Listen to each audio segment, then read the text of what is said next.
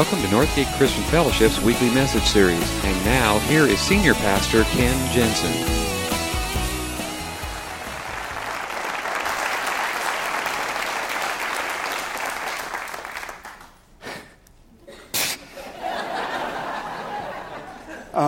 Just watching that, it's very humbling to think of actually the thousands of people who've called Northgate their church home over the last 20 years.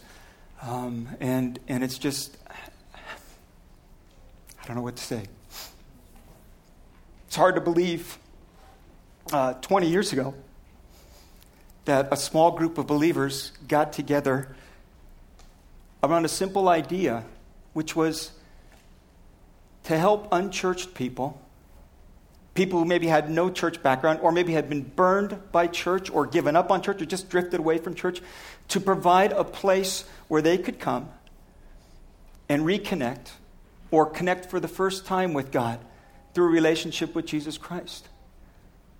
And that was simply it. That's at the heart of what we've been for the last 20 years. And that's kind of a common thing now. There's a lot more churches that way. But 20 years ago, that was radical. I mean, we were just, my own family member said, "You're going to do what? A church for unchurched? How do you have a church for unchurched people?"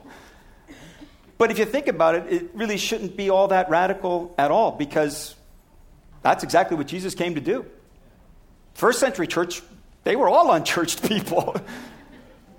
And it was really at the heart of what Jesus came to do. He came to build a body of believers, followers, whose lives would be transformed. In fact, in Matthew chapter 16, Jesus said this.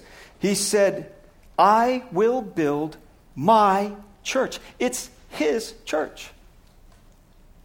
And it's really as simple as that. All we are to do is do what he's told us to do. And the final instructions that he gave to his followers, it's actually found in all four of the Gospels and again in the book of Acts. It's repeated 5 times in some version or another. And I just want to read to you the two that are probably the most explanatory of them. The first is in Matthew 28. Jesus came to them and said, "All authority in heaven and on earth has been given to me. Therefore, go and make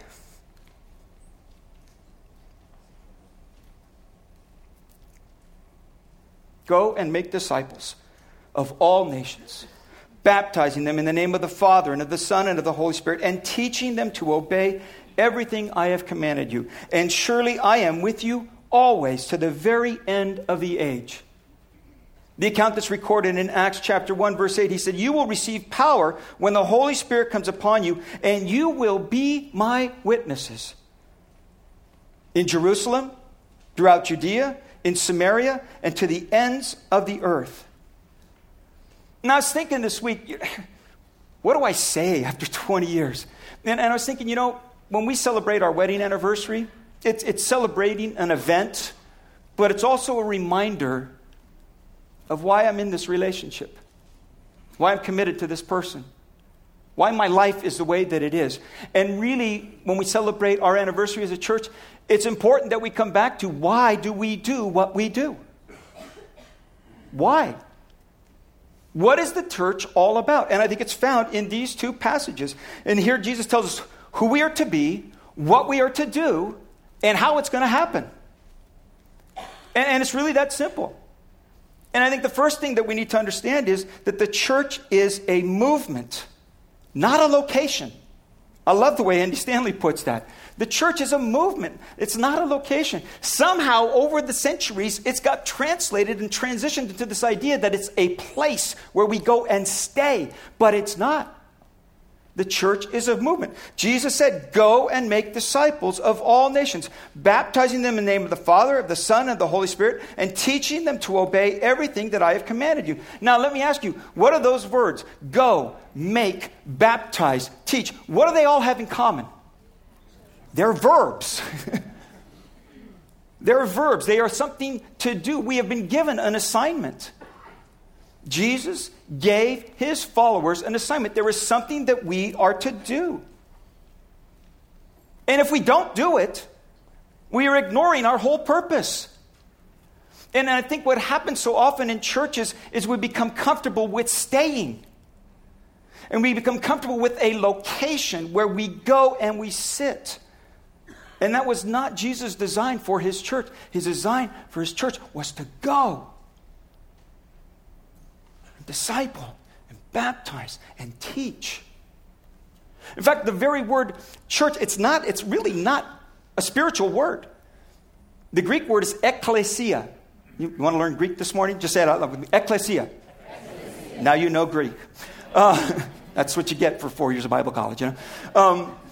It literally, the word means, it's a compound word. And that first part, ek, means out. Out of. And when we use it it's translated often in English words like explode, when something blows out. Or expand. Or exercise, work out.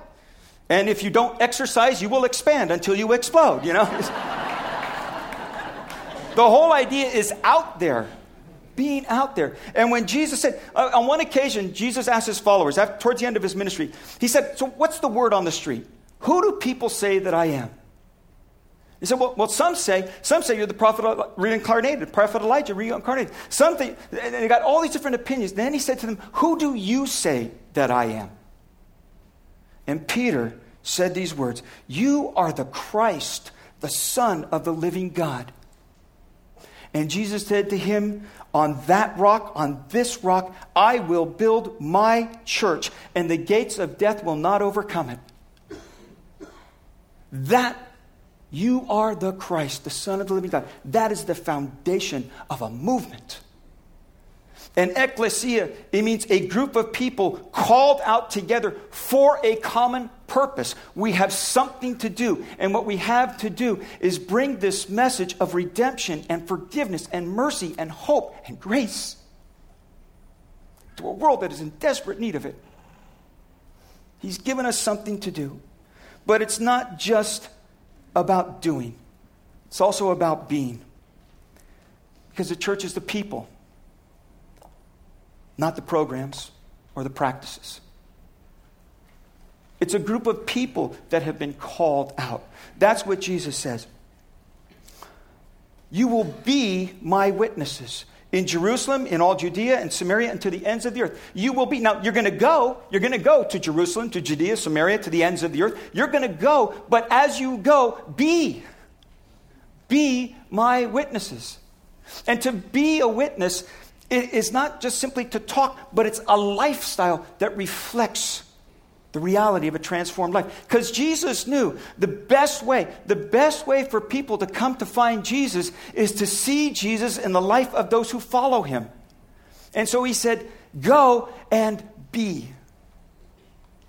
And what are we witnesses to? We are witnesses of the life-transforming power of Jesus Christ.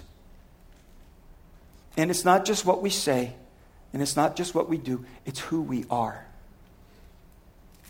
And if we are not, people will not accept a message of life transformation from untransformed people. And let's be honest, Christianity has a pretty bad image. And it's not because the message is bad.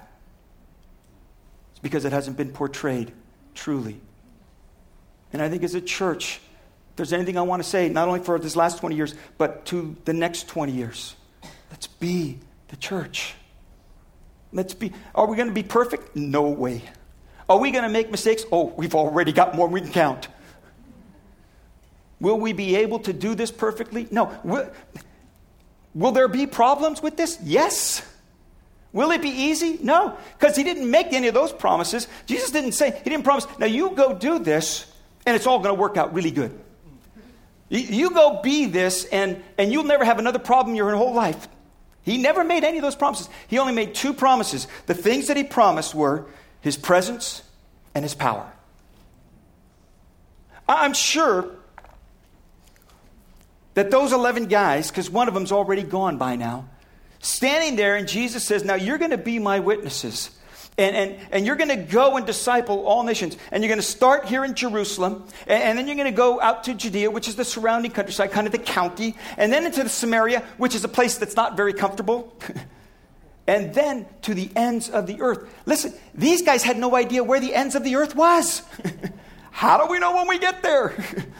And most of them, they had not traveled more than 10 to 20 miles away from their home in their lifetime. And they had no planes or trains or automobiles. And I'm sure they're thinking, okay, how are we going to do this? Because Jesus is a little fuzzy on the details. I mean, who's going to pay for this? How is it going to... Not only has it never been tried before, it had never been conceived of before Jesus gave this commission. And yet, here we are, 2,000 years later. Because people took Jesus at his word and obeyed what he called them to do and became who he called them to be. And if there's anything that is my prayer for this church, is that we would never lose sight that he's given us something to do. To go and be witnesses. He's given us something to be. Images of his mercy and his grace and his love. And he's promised us his presence. And he's promised us his power. And that's all we need. I mean, we are blessed to have wonderful music and great children's programs and a fairly decent preacher. Sometimes. But Jesus didn't say that's what it's going to take. He says, what you're going to depend on is you're going to depend on my presence. And believe me, there were times in the life of Northgate that's all we had. But it was enough. And he said, you will also receive power because my spirit will be within you. And that's all the strength and that's all the power that you will ever need. Now, let's be honest this morning.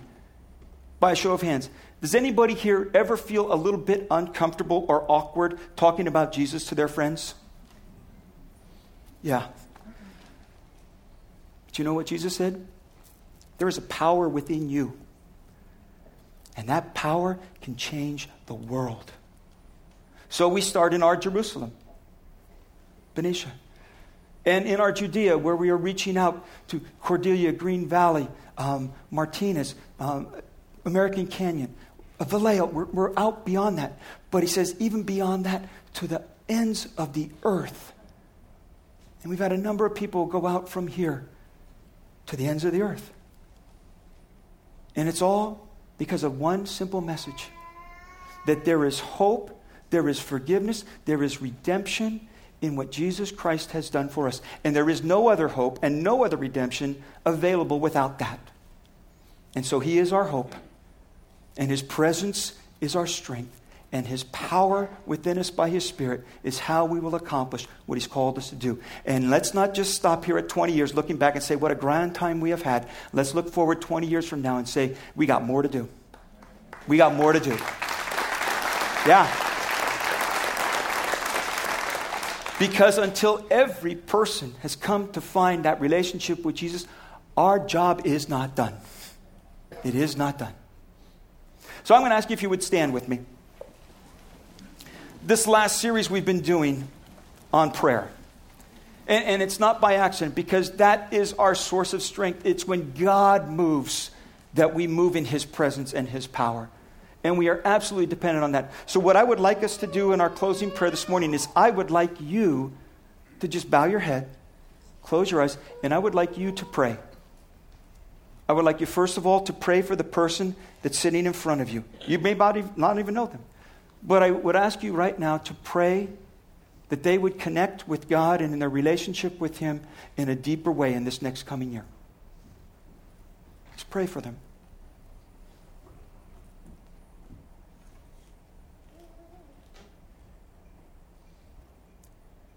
Pray for the person who is on your left, that he or she would find new ways to serve the Lord, to use the gifts that the Spirit of God has placed within them to make a difference in this world.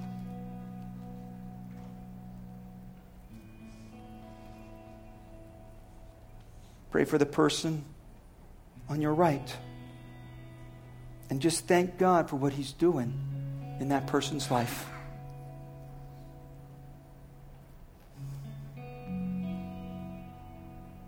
And pray for the person behind you. that they will have opportunities to share that message of hope and grace and mercy and forgiveness and redemption with someone else. Pray for the power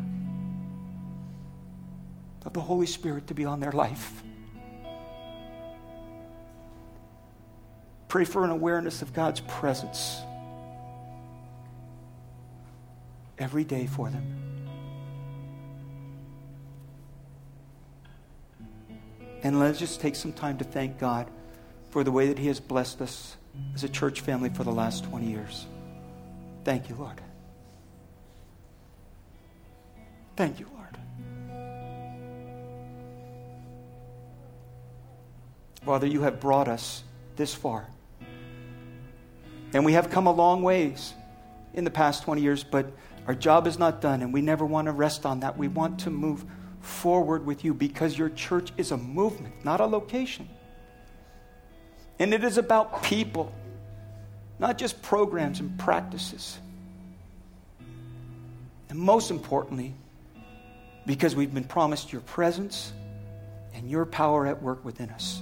So, Lord, empower us with your presence to do your work and be your people wherever we are. For we pray this in Jesus' name and for his kingdom's sake. Amen. Thank you for listening to this week's message. We trust that you'll join us again soon for another uplifting message from Northgate Christian Fellowship, located in Benicia, California.